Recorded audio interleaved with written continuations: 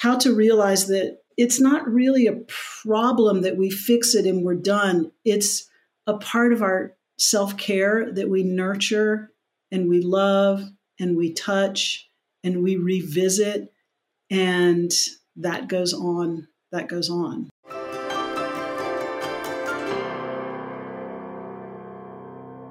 As children grow, their relationship to sleep evolves.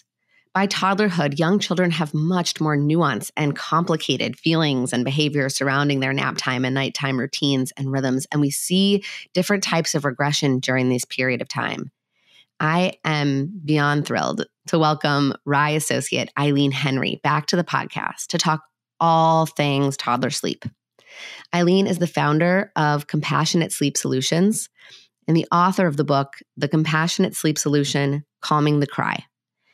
From utilizing playful elements like storytelling and lullabies to addressing our kids' dreams and their nightmares, and even to finding this balance between allowing your child to have the autonomy they're craving while holding firm boundaries around sleep. We're going to get into so much in this episode, and it's going to help anybody who's looking to foster healthy sleep habits and healthy sleep skills that can last your child a lifetime, and maybe even buy you a few more minutes of coveted alone time in the evenings too.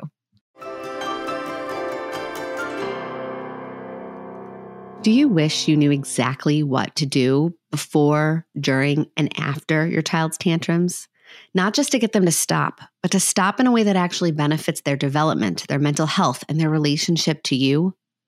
That is exactly why I made The Science of Tantrums, a highly targeted framework created by me, a clinical psychologist and mom of 2 toddlers, to help you understand what exactly is happening in your child's brain and their body when they have a tantrum. And I'll teach you the most effective tools to reduce the frequency, duration, and intensity of dysregulation over time. Over my 12 years of clinical experience, I have honed strategies that I have seen work with everyone from developmentally typical children to those with some of the most severe cases of behavioral and emotional disorders. I know this works because I've seen it work time and time again. To learn more and to sign up for The Science of Tantrums, go to drsarahbren.com/tantrums. That's drsarahbren.com/tantrums. Hi, I'm Dr. Sarah Bren, a clinical psychologist and mom of 2. In this podcast, I've taken all of my clinical experience, current research on brain science and child psychology, and the insights I've gained on my own parenting journey, and distilled everything down into easy to understand and actionable parenting insights so you can tune out the noise and tune into your own authentic parenting voice with confidence and calm. This is Securely Attached. Welcome, everyone. Today, I am just super excited that Eileen Henry has come back to the podcast. If you haven't listened to our episode earlier about sleep, go back and listen to that. But today we're going to be talking all about toddler sleep, which is a whole other beast from infant sleep. Eileen, I'm so happy to see you and I'm so glad you're here. It's great. Thank you, Sarah. So the reason why I was so excited to reach out to you to come back on the podcast was because we had this really great episode that kind of laid the foundations of how do you set the stage for sleep and infancy and all that great stuff. But I think when toddlers, I feel like as kids evolve in their relationship to sleep and their relationship to their parents and their relationship to themselves, things change drastically when it comes to sleep and sleep behaviors. And so I get so many questions about things related to delaying bedtime and moving transitions to other types of sleeping in your own bed and staying in your bed and all kinds of things. So I just, we can get into everything, but I'm curious, where do you like to start parents off when you're talking about the nuance of toddler sleep? So I usually start off with the fact that toddlers are capable, competent, they're able to sleep. They're moving into that full-blown stage of autonomy, right? And so they can sleep autonomously. And that's generally where everybody gets better sleep. When the toddler transitions into their own space, be it in their own space, if the family's really committed to room sharing, co-sleeping, into their own space there, or into their own room, into their own space, that they're really capable of it, because we're going with development and autonomy. However, the toddler naturally has to confront the feelings that arise, and it's a very human. They're parts of the self we grapple with for the rest of our lives, and toddlers are meeting this material for the first time. Ambiguity, ambivalence, paradox, all of this both and kind of situation. Yes. They have positive feelings. I want to do it myself. Stop it. I want to do it myself. They push us away. And then the next minute it's like, wait a minute, where are you going? I want to climb back up inside of you. Yes. They're ambivalent about that. Mm-hmm. And this is where the paradox comes of how do we hold on to the attachment, to the closeness, to our presence and the bond, and have that other need met that happens in family life is self-preservation, autonomy, authenticity, that the toddler is now fitting in to the family's needs.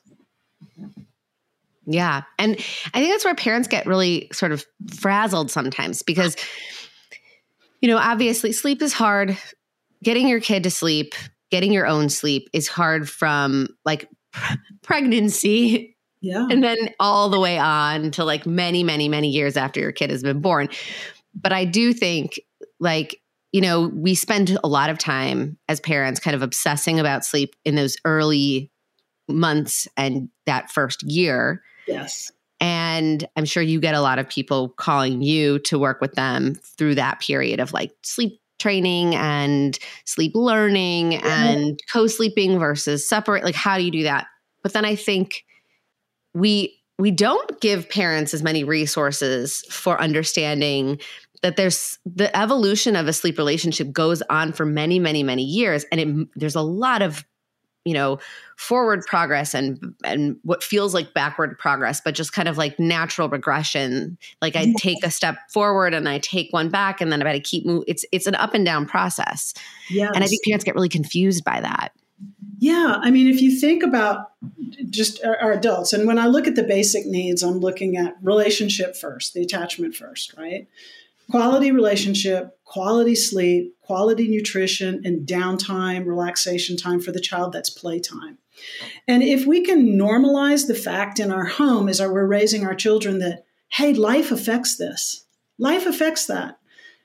Travel, illness, people coming to visit, holidays, it always affects my sleep, my diet. I can't eat a whole pecan pie all year round, but over the course of a few days around Christmas, I get a whole pecan pie and I have a piece with breakfast. Now, I can't do that every morning, but that holiday affects my nutrition, affects how I eat. It affects my sleep. And so we want to normalize that so that our children can be flexible. If they're ill, if they have, the double ear infection or something, and we can't lay them down because their head throbs, we're going to hold them. But what we don't want to do is find ourselves 6 months, a year later, still holding them up all night to sleep. Yeah. So how to realize that it's not really a problem that we fix it and we're done. It's a part of our self-care that we nurture and we love and we touch and we revisit, and that goes on.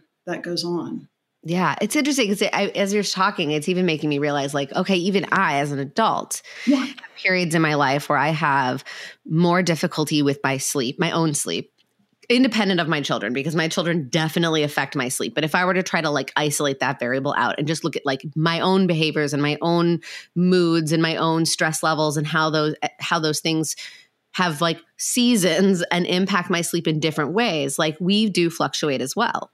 Yes. Hormonally. I mean, women know that, the cycles of our hormones, and that directly affects our sleep. Some of us more profoundly than others. Right. And so I think maybe there's almost like a relearning of like what our expectations should be, because I think parents do think that there should be this sort of like, if I'm doing it right, my child will learn how to have consistent, stable sleep that doesn't really change anymore. And that's, I think maybe that's a reframe we all have to kind of remember, is like, well, that's not realistic for your child, for you. That's not how sleep really works. Not really. I like the 80-20 rule. 80% of the time we're consistent. We have our routine. Things are going well. And the other 20% of the time, life happens. We're in the midst of a developmental shift and a change, and we're kind of winging it, through the shift. That, to me, really demonstrates to our children that we're human, that we're never going to do it. It's never going to be all smooth, all perfect all the time. That's a delusion. And I think the pandemic really blew the lid off of that. Yeah, absolutely. It's interesting too to think of like, as kids who might have previously gotten really used to like a more stable, like insular existence, having to go out on vacations, fly places, have people come and stay and visit now. Their worlds are bigger, which means that's going to also impact sleep. Yes. Yeah. And how to nurture that in a way and touch it in a way that the child can relate to that. So how do you do that? Yeah. Tell me more about that. So that is storytelling, which is an ancient form of human, how humans dealt with the world through storytelling long before written language. Storytelling, lullaby. I'm really into lullaby. The oldest recorded lullaby we have is like 5,000, 6,000 years old. Amazing. That was passed down generationally, and it's the perfect primer for sleep. It meets and music in general helps humans deal with areas of life that are difficult to look into. So story, playfulness, in a lighthearted playfulness, not the kind of active play we're going to do during the day, but a specific kind of play that gets the child into a place that their nervous system can relax. So I like to use the toddler's creative medium, which is story, play, and language very specifically, and music, if that's part of the family's, if that's in their wheelhouse, to make up lullabies, make up a personalized lullaby. The easiest thing to do is take a tune you love, make up some words for your child, that it's their own personal lullaby.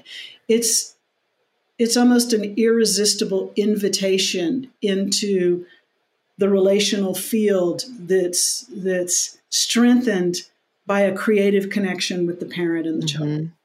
Yes. It's so funny because I literally, my sister, they're like doing a renovation. They were living with us, and their two sons were living with us for like months. And so I got to like live with my nephews for a couple months, and my youngest nephew's 2. And my sister sings him this made up song every night. And, the benefit of having 2 grown up couples in the household was like, we would go on dates. Like, so I would watch her kids and they would go out and we'd switch. But I got to put my nephews to bed a couple times, and they would be like, okay, sing this song.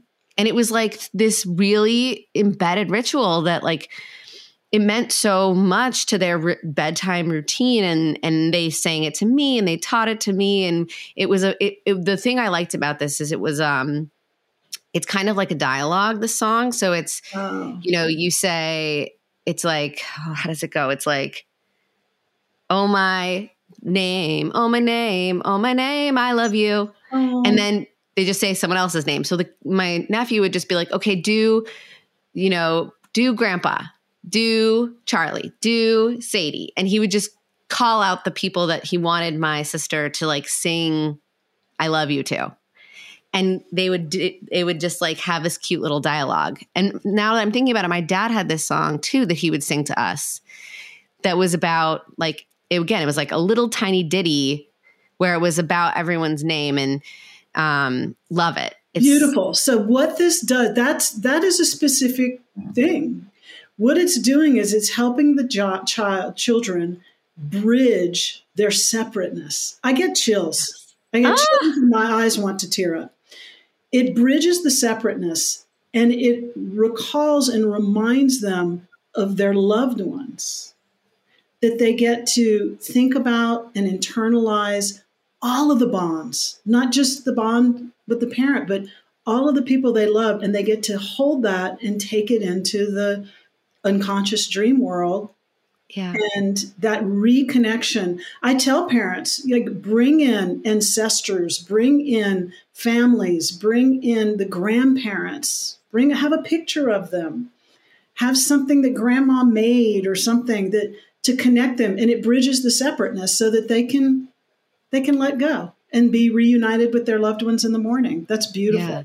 That's a perfect little ditty. It is. And like, you've talked about this before, this idea of letting go and how that's one of the biggest challenges with sleep, even in infancy, but I think even more so in toddlerhood, because that object permanence is there now. They know that when you're not with them, you're somewhere else. Yes. And that's very hard for kids to tolerate. And they get FOMO and they get activated by the idea of not being with you in a different way than a baby, you know? And so this letting go is more challenging at this age. It is. They're especially with language.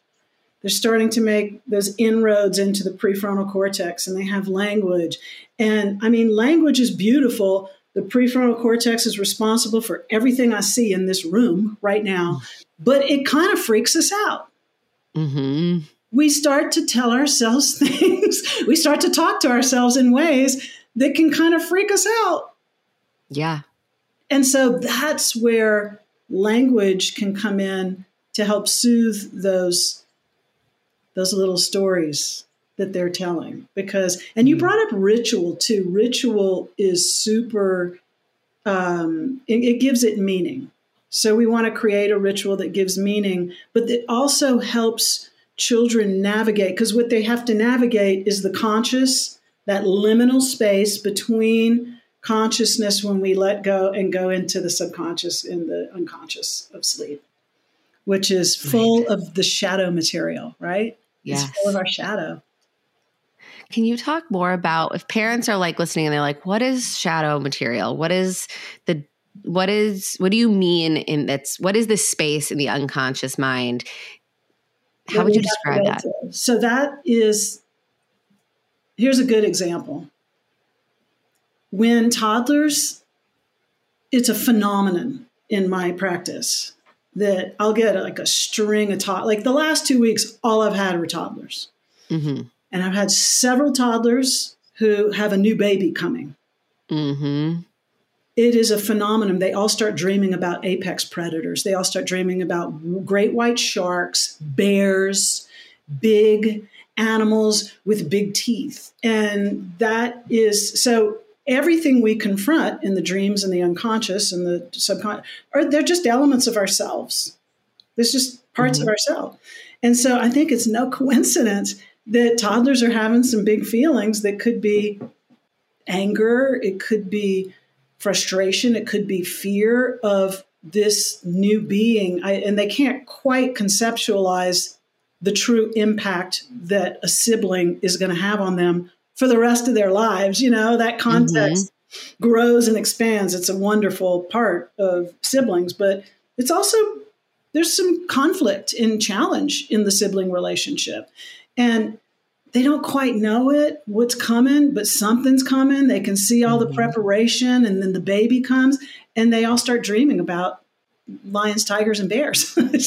I wonder too, like, I'm curious your take on this, because like my like psychoanalytic mind is like, of course. who is the great white shark in this? Is it them? Is it I'm scared of how my like aggression and my rage is going to come out? Is it a mystery kind of threat? Like, because my parents are attending to this other being, my protection's not watching me, so I'm more vulnerable to these, mystery great white sharks or bears. Yeah, I think it's yes, and possibly.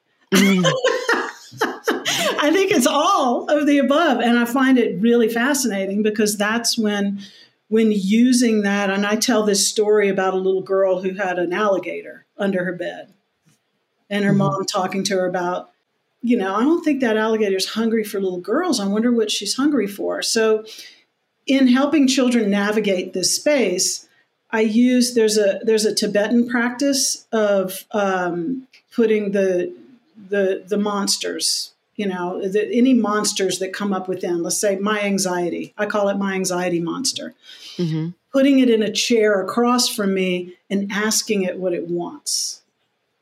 And so in that, there's a very simple process we can do with a child. I wonder what that alligator wants. I wonder, maybe it just wants attention. Maybe it wants regard. Maybe it wants love. So my anxiety, what it usually wants is soothing and love and integration and bringing it in. So she and her mother decided to get a cat bowl. They have a cat, and they cut out little hearts. She was almost 3 years old. They cut out hearts and put it in the bowl and put it under the bed. Transformed that alligator. 2 weeks later, her mother sends me an email and says, wow, not only is that alligator okay, she's integrated into her play. And my daughter's a bit of a dominatrix. She's like ordering that alligator around, telling it to sit and stay, and it can't be. And she's very controlling of the alligator. And that's how she integrated. And then she's loving and wonderful. And she's working out this emotional material with the alligator. And her mother noticed that with the new baby, it's less squeezing them and loving them to death. You know how they do? Yeah. Oh, I love this baby. Yes. So much. It's so interesting. And also I imagine too, like as a 3-year-old who has a new sibling, there's such a lack of control. Like 3-year-olds don't have they don't really get much to control at all. Right. But that lack of control that comes with your environment changing so drastically can activate this really intense need for control, which is where I think parents see a lot of like intense, weird acting out and like defiance or refusal or like, digging in heels because they're looking desperately for that to control. And it sounds like this girl was able to sort of direct that need and find that control within this imaginary, in this imaginary space with this alligator, and could release that need for control and find that satisfaction. And in a way that allowed her to like feel less agitated and more comfortable in interacting in real life with a sibling. It was amazing. It was so cool. And it evolved over weeks of playing with it. And that to me is the child's literally playground where they get to have within, as long as they're safe, but where they get the most control. That's why I say, like in the play space, that's where we want them to really go to town. Yeah. And one question I have for you that I can imagine maybe parents having in their head as they're listening is like, okay, you are trained in this. I'm trained in play therapy. Parents aren't always. And I think parents are sometimes like afraid when themes like scary stuff comes up in play or scary stuff comes up and then right before bedtime. Yeah. Parents are always like, I don't want to touch that because if I pull on that thread, we are not going to go to bed. Or if we talk too much about this, I'm going to make them more scared. And so what are some things that you could like, what are some frameworks for parents when their kids bring up either scary or challenging material before bed? And what's we want to strike that balance between not like pulling too big on those threads and opening it wide up, but also being able to stay with it a little bit to help them process it. Right. So the first thing I invite parents to do is to notice in their toddler a very human quality that we're fascinated with fear. We are. I mean, I don't, but people pay money to go sit in a theater and get scared. I don't get that. I don't get that. I can do that all on my own in my brain. That's why I don't go to scary movies. I'm like, my imagination is way too wild to go watch scary movies because then I'm like for months like taking it too far in my head. I have to be careful what I read before bed. So there's this human fascination. Toddlers, even babies, like part of peekaboo is playing with that edge. Hide and seek. Oh, that's really playing with it. Mm-hmm. That's really playing when children play hide and seek. That moment where, am I going to be found? Am I going to be found? And classically, young children will pop out and give themselves away and not let themselves be found, right? So they're controlling the amount of fear that they're willing to hold in their little systems. So just kind of noticing that stuff. I notice it, parents will notice it with twins, that they like to scare each other and they like to cry about it and laugh about it at the same time, and allowing it and really observing it in them. I do recommend that when it comes to bedtime, if something comes up, not to ask a lot of questions about it, but to let it unfold, receive it, and like we do with separation anxiety, just normalize that for children. Like, yeah, scary, you had some scary dreams. Yeah, that's a thing. We want them to know that's a thing. And then gently, as the child, there's a moment, like if we're engaging with a child about some material that's coming up for them, and we mostly listen, attune, and then usually there's a moment where the child opens, like it looks different in all children, but that they're ready to receive something. That's when we can say, I wonder what we could give you that could help you with that. I love that. And that's why I like to use items that the child's interested in, and we can offer, stuffies are great support animals, and sometimes they have qualities of protection. So I have two brothers who were really, they're potty learning, right? And so they had to get up and go to the potty in the night, and suddenly the bathroom was scary and they needed to go into the parents' bathroom and walk through their bedroom to get there. That was handy because then they could jump in bed with them, right? And so we redirected the whole thing. They love construction sites. So we redirected the stop sign on parents' door, not in there, caution tape into the bathroom. And we're like, what could we put in the bathroom that would create a safe space for you? And dinosaurs just love to protect little boys. And so there were dinosaurs on the sink and suddenly it became an okay space. That we gave them markers of their interests in their world and what they love in the environment, and a story that helped redirect them. And then it was fine. They'd get up, go to the bathroom, and come out. Right. And I think at the core of that is that representation of safety. Yes. Right? Yes. All of it, like stalling at bedtime, waking up in the night and crawling into mom and dad's bed or your parents' bed, not wanting to, sleep with the lights off, not wanting to, only wanting to wear one pair of pajamas and just, if they're not clean, it's a total. That's it. It is the end of the world, right? All of this is really about how will I feel? Will I feel safe? What will that feel like if I can't have that thing, or if I have to do this thing? And I think parents sometimes, and this is so, and I'll speak for myself as a parent who very much is looking for that break after bedtime. And my bandwidth is just spent by the time that fifth request for a glass of water, I'm like, just go to bed, because I'm like, I know what's on the other side of that bed time. Yes, and my time. Yes. And I'm so desperate for it. So I say all this knowing it is very hard to be patient. But that's why I think a lot of the stuff you're talking about are things that we're kind of thinking about doing outside of the stalling moments, but to set it up in advance. And we could definitely talk about that. But I think we have to remember as parents what our biggest goal in our interventions in the stalling moments is to maintain that sense of safety.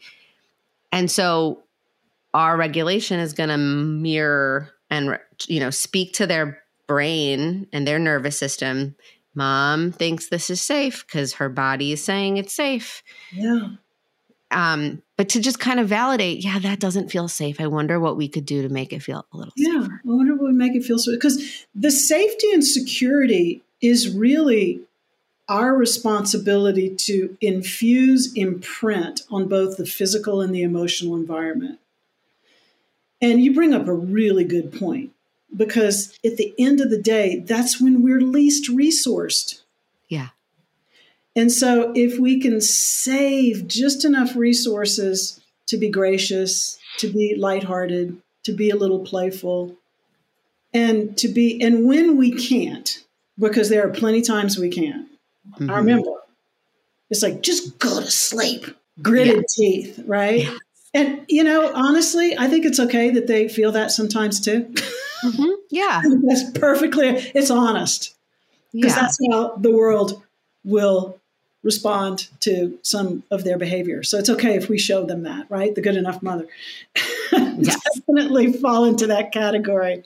Human. I told my children, they were home for the holidays, and I said, they've been sharing with me what they've been noticing in college and how most kids are on anti-anxiety meds and stuff. And they said, so what was your plan? I said, it was just good enough so that you would be interesting, have a good sense of humor, and that you knew you were raised by human beings and not, flawed human beings. They're like, you pulled that off. Well done, Mom. It's a good compliment. You were flawed, Mom, and I'm like, see you for that and still love you, right? If our kids can say that at the end of the day, we've done a good job. So where were we on I got off track a little bit on that graciousness, saving. So when we can't be fully gracious and playful and lighthearted, that we can find a place of confidence, like you just said. Mom's okay. And so I know I'm okay because Mom's okay. And that Janet Lansbury calls it confident momentum. I love that. Yeah. That we have that confident momentum that we can fill them up, do the beautiful connection, like your sister connects her children to all the loved ones, release them into the night, and step away knowing that there's an imminent return coming together in the morning, reuniting, going on with our day. And that's that bridge. Yes.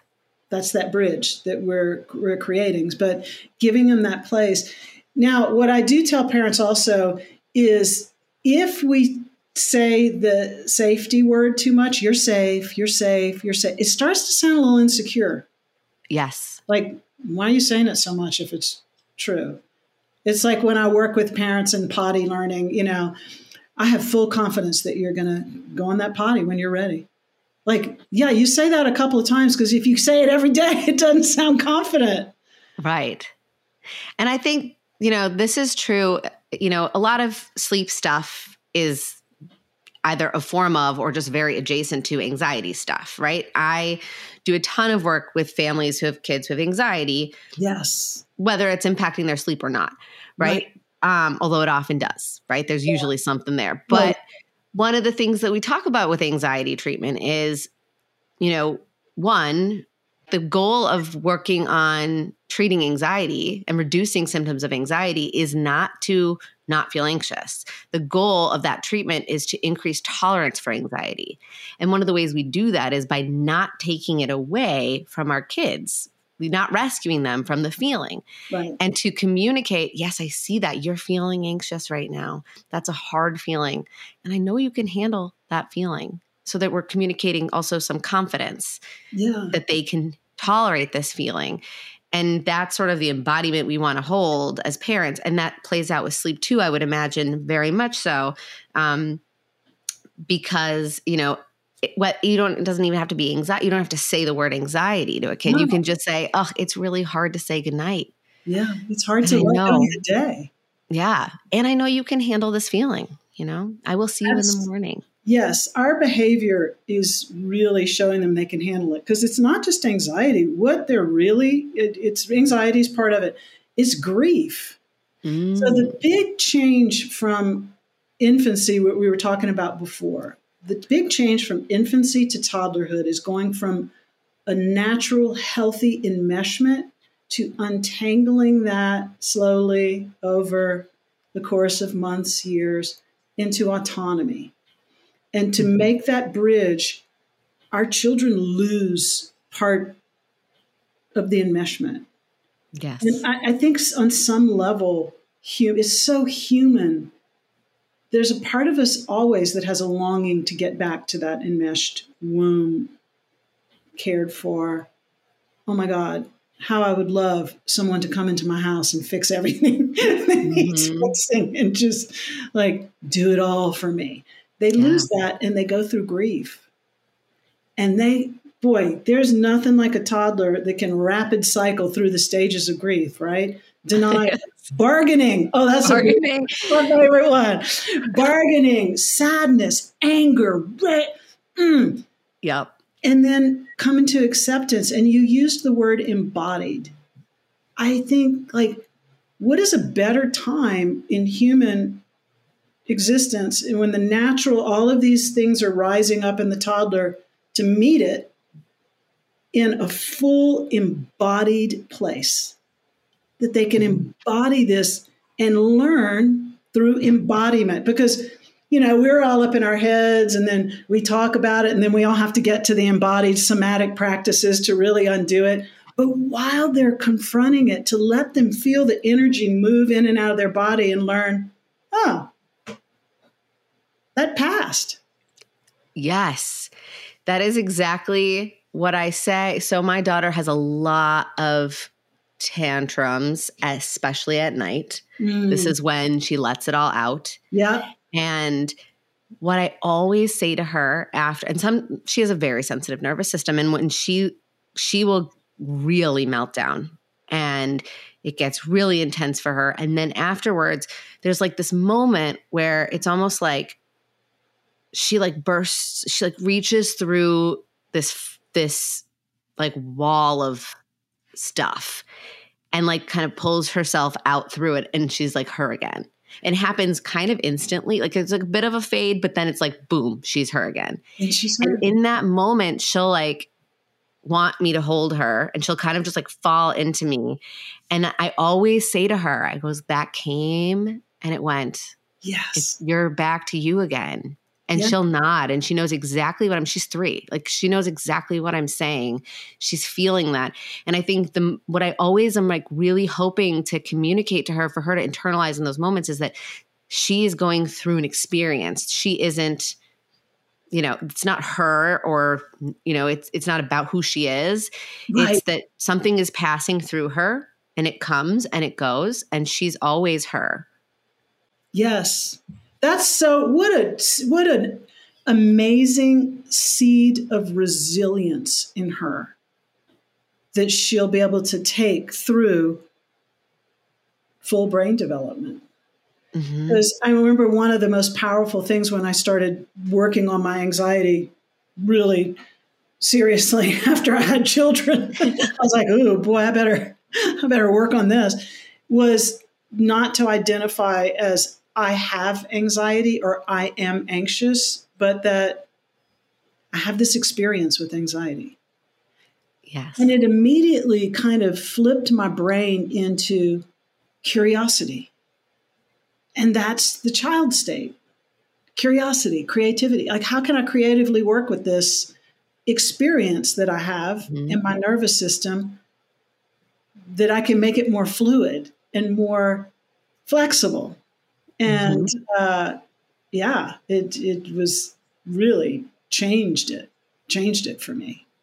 Yeah. Pretty quickly. And then working with my children and their separation, their natural separation anxiety that came up, working with them through that was really healing on a deep level. So I invite parents to also, the material that comes up in themselves is coming up to also heal as they're working with the child. And I look at parenting. Parenting is kind of a parallel process. It's that thing that I guess as a therapist, you're not really supposed to do with a client is like get too deep into the parallel process with them, right? To have enough to feel with them to feel alongside of them, but not get in there and get too much deeply and feeling all their stuff for them.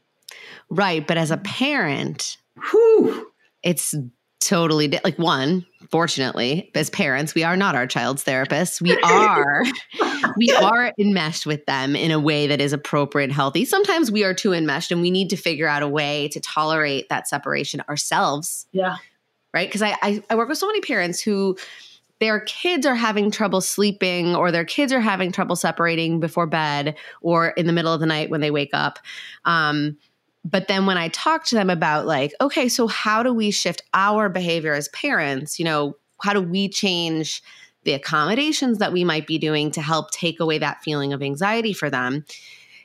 And then they say, but they'll feel anxious, but they'll feel scared, or they'll feel they won't be able to handle it. And, you know, I think there's a very big difference between they will feel discomfort. Yeah. And they can't handle it. Yes. And I think our own anxiety around like letting go of our role of the enmeshed, I feel your feelings for you. I take them away for you. So you don't have to feel them. Right. Which comes from a really natural instinct in a parent too. It's so well intentioned. Yeah. And it can be, you know, it's like that old saying, the road to hell is paved with good intentions. It's so well intentioned, but you end up in this hell. Yeah. That where you don't sleep. So what I verbatim, parents say that to me, but then they're going to feel this and then they're not going to be able to handle it. And I was like, well, what about if they feel this and they can handle it? And then they feel that and they can handle it. And at that moment where they can't handle it, that's where you come and hold the space for them and reassure them and realign them and co-regulate with them and help their nervous system come to a place where then they can have the feelings and handle it. And then they can handle it. And then they can handle it. And that moment they can't handle it, they know we're there for them. Parents will often say, but if I go to them when the cry gets intense, right? Like that I'm helping parents to discern struggle and suffering. If I go to them when the cry gets intense, doesn't that just teach them that I'm just going to come to them when they cry? And I'm like, yeah, absolutely. That's cool. Like, you know, we want our beloveds, any beloved. If I get really upset, all humans get to a point where we're out of our zone of tolerance and I can't handle it. And as much as I'm, you know, being a grown up and taking charge of my own nervous system, we need a co-regulatory being, our loved ones, to come and sit, and either a good girlfriend or partner or a dog, someone to see us and to soothe us. And see us. If I'm crying, my cat comes and gets on my chest. Yeah. Sometimes that's enough. Sometimes I need a hug from my partner. Mm-hmm. This distinction that you bring up between struggle and suffering, right?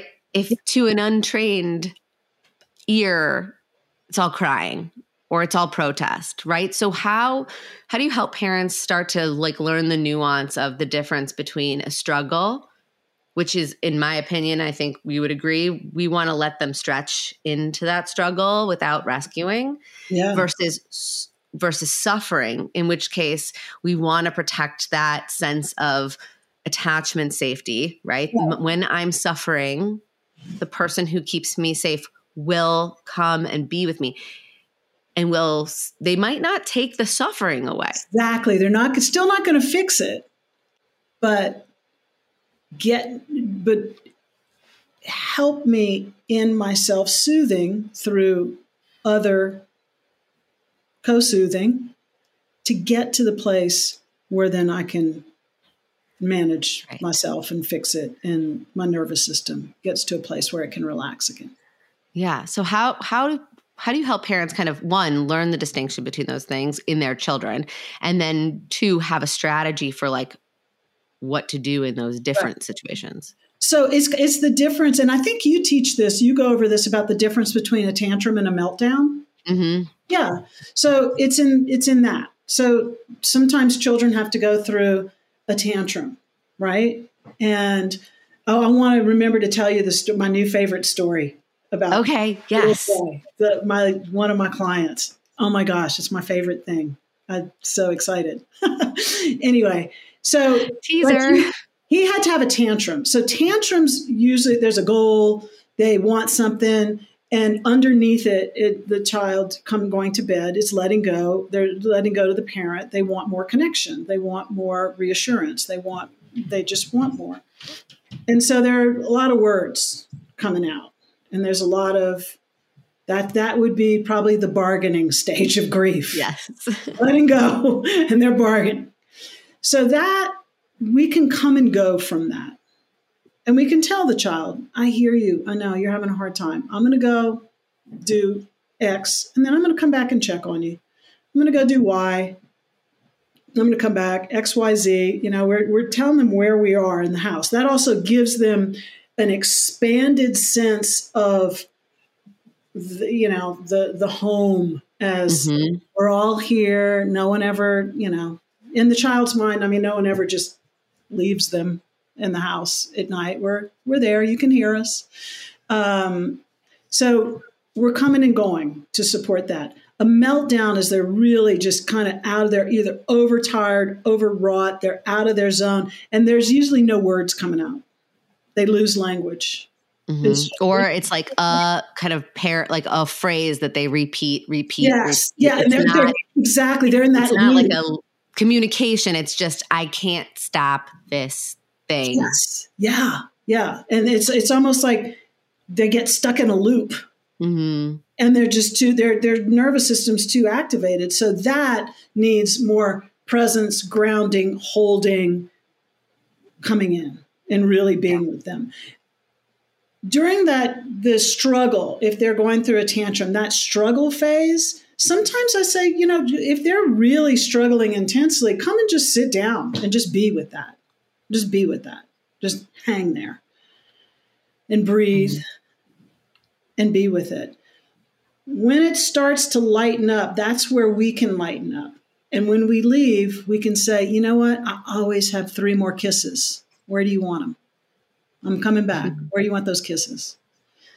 Do you want them in the lovey? Do you want them on your hand, on your face? And so we can get a little lighthearted. We want to meet the feeling that's happening. We never want to try to, the challenge with using play and story is sometimes parents get into this kind of hype session. Like, I'm going to make this so much fun. And I'm going to and we miss what's really going on. Like if the child's sad, we don't want to be in this kind of or if that's the attunement piece. We want to be attuned to the emotional state of our kid and match it and accurately mirror it. Yes.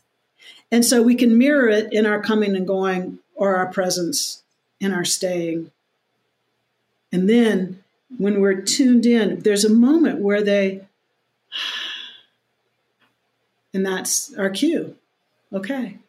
And we give it a beat, and then we start the coming and going again. So I had a client he's almost 3, very verbal, almost 3-year-old. And when we started, it was all the things. He was in bed, nursing all night long, not nursing all night long, because by then, he'd latch on a couple of times just for comfort. And so we'd done the whole transition. He was sleeping in his room, and I recommend gates because it gives the child more access to the rest of the house. And we do a process where we incorporate the gate into the story. It was a garden, and he had his monkey and I forget what his other lovey was. So everything was great. And then they went away for Christmas. And I love it when this happens. Because I said, you're going to go away for Christmas, consciously on purpose, get off of the plan, and then we're going to get back on when you get home. So he went there, and all the family was there, and he got to sleep with grandma because grandparent relationships, that is a sacred relationship, and we just let them do whatever the heck they want to do. That's grandma style. It's special with grandma. Well, he came home and they went back in the room and the gate was up and he just said, no. And he was like, no, I want it like it was. And he had to go through a big tantrum, arched back, like doing, that when they get on the floor and they go and spin in circles. Yes. On the floor. So his dad just walked in and sat down the end of his bed and just stayed with him. He said, I know. It was really fun. And now we're back home and we're going back to the way it was. He just lost it. And then his dad said he just stood up. He took a deep breath and said, okay, I'm ready for my story. Amazing. Got in bed. And then he looked at his father and he said, I'm still having some big feelings. I think you better take that lamp out of here. I want to throw it against the wall. Oh. I was like, oh my gosh. And I said, what did you say? He said, all I could do is thank him.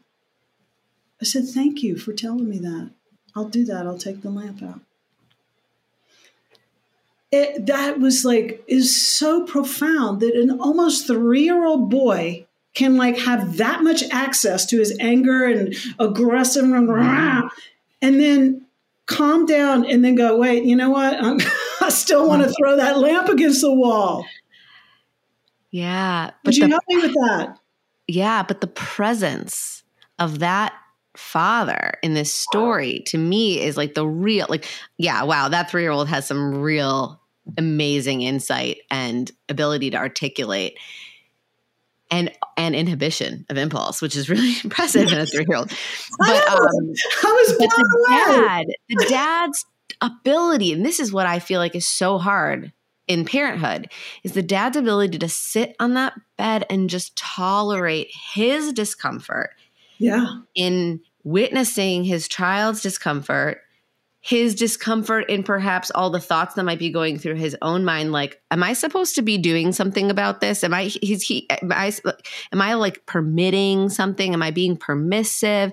Am I not teaching or disciplining appropriately? What is he going to be learning? We have to shut all that noise off. And for him to just be able to do that and sit and tolerate that moment for as long as it takes. And then the child could actually have the space to move through the whole thing. If the dad had interrupted that process by disciplining or getting mad or teaching or lecturing or leaving him the boy wouldn't have gotten to that place where he was like, all right, I'm ready now. I'm ready. And yet I'm still pissed off about it. With so much permission to be mad. Yeah. It is extraordinary. So I invite parents to another thing that's really helpful is if the parent had big feelings as a child and not through any malice or anything, but just weren't really allowed to have that kind of expression. Mm-hmm. Or they could have that expression, but the classic thing done with toddlers when they did that was just ignore it. Yeah. Just ignore it. So that the parent wasn't truly seen or heard in that intense emotional expression. That if you can get in touch with almost a little bit of joy that you're allowing your child to have it, that it helps. Mm-hmm. A little bit of, this is a gift that I'm giving you. I know it's tough. I know you can handle it. And I know on the other side, it's like when you hold your daughter and tell her, you're on the other side. You got through it. That's a gift. Yeah. That's a gift. It's so powerful. It's so powerful. The two biggest gifts of Rye that I see in my children is their ability to hang with difficult conversations, difficult moments, challenge, really hang in there, go through it, express their feelings, move on. And it's we had one at breakfast, before breakfast. My daughter came down and let all of us have it. My son my partner. He got it too. And then we just worked through it, moved through it. It's like, okay, everybody sit down, let's have some breakfast. Wasn't that big of a deal. Mm-hmm. That and strong embodied boundaries of knowing where no, thank you. Yeah. And I think both of those are results of a child having the permission, both explicit and implicit permission to have the feelings. Yes. And not but also not always the behaviors, right? So this is same with sleep, right? Yes. You can have the feelings, but we're going back to the routine. Yeah, we're going back to the routine, and that gate's going to hold. The boundary's going to hold. Your feelings, your expression, because I think that's an equal need. Attachment and authenticity, expression. Mm-hmm. You can have that, but it doesn't change my job. My job, I'm still going to be here and be with you, and I'm still going to hold the boundary. Right. And I could do that with so much warmth, with so much emotional attunement, with so much confidence. And I think that's the sweet spot right there. It is. And it's not going to last. I know that I remember that fear from as a parent. It's like, oh boy, if I let this cat out of the bag, if I let this really come to full fruition, expression, it's going to go on and it's never going to stop. Yes, that's the fear. Be here for hours. That was my fear. And it never, actually, the more space I gave to it, the less time it took. Right. And I think that's just, we could talk about the nuance of that all for a whole nother episode. Maybe we should have more. We've got to do more, I'm sure. And if people are listening and they have more questions for Eileen, we'll just send them to me, and we'll get her back, because we could really talk about this for a long time. But if people want to know how they can work with you or to get in touch with you or learn more about the work you do, where can they find you? CompassionateSleepSolutions.com. Amazing. That's where you can find me. And I do offer a free introductory 20-minute just kind of meet and greet, get to know each other and see if we're a good fit. And Amazing. Well, thank you so much for being here. I just love talking with you always. And this was really illuminating. I hope that parents got a lot out of this. Thank you. I always get so much out of our conversations and your information. I love your work. I'm a huge fan. So thank you. I deeply appreciate that. Oh, coming from you. All right. Well, thank you.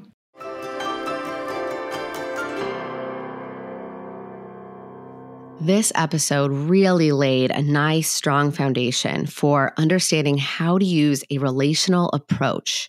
So leaning into attachment theory and your parent-child bond to help your toddler or your young child form a really healthy relationship to sleep. However, sometimes you just need concrete strategies that's going to make bedtime run more smoothly. And that is why I created a free toddler sleep workbook with 7 things you can start doing tonight that will help you create a more peaceful and effective nighttime routine. Plus, pro tips to help you take these techniques to the next level and apply them to your unique kiddo. So to download my free guide, Addressing Sleep Struggles During the Toddler Years, go to my website, drsarahbren.com, and click the Resources tab. That's drsarahbren.com/resources, and get started turning your child's sleep struggles into solutions. So thanks for listening, and don't be a stranger.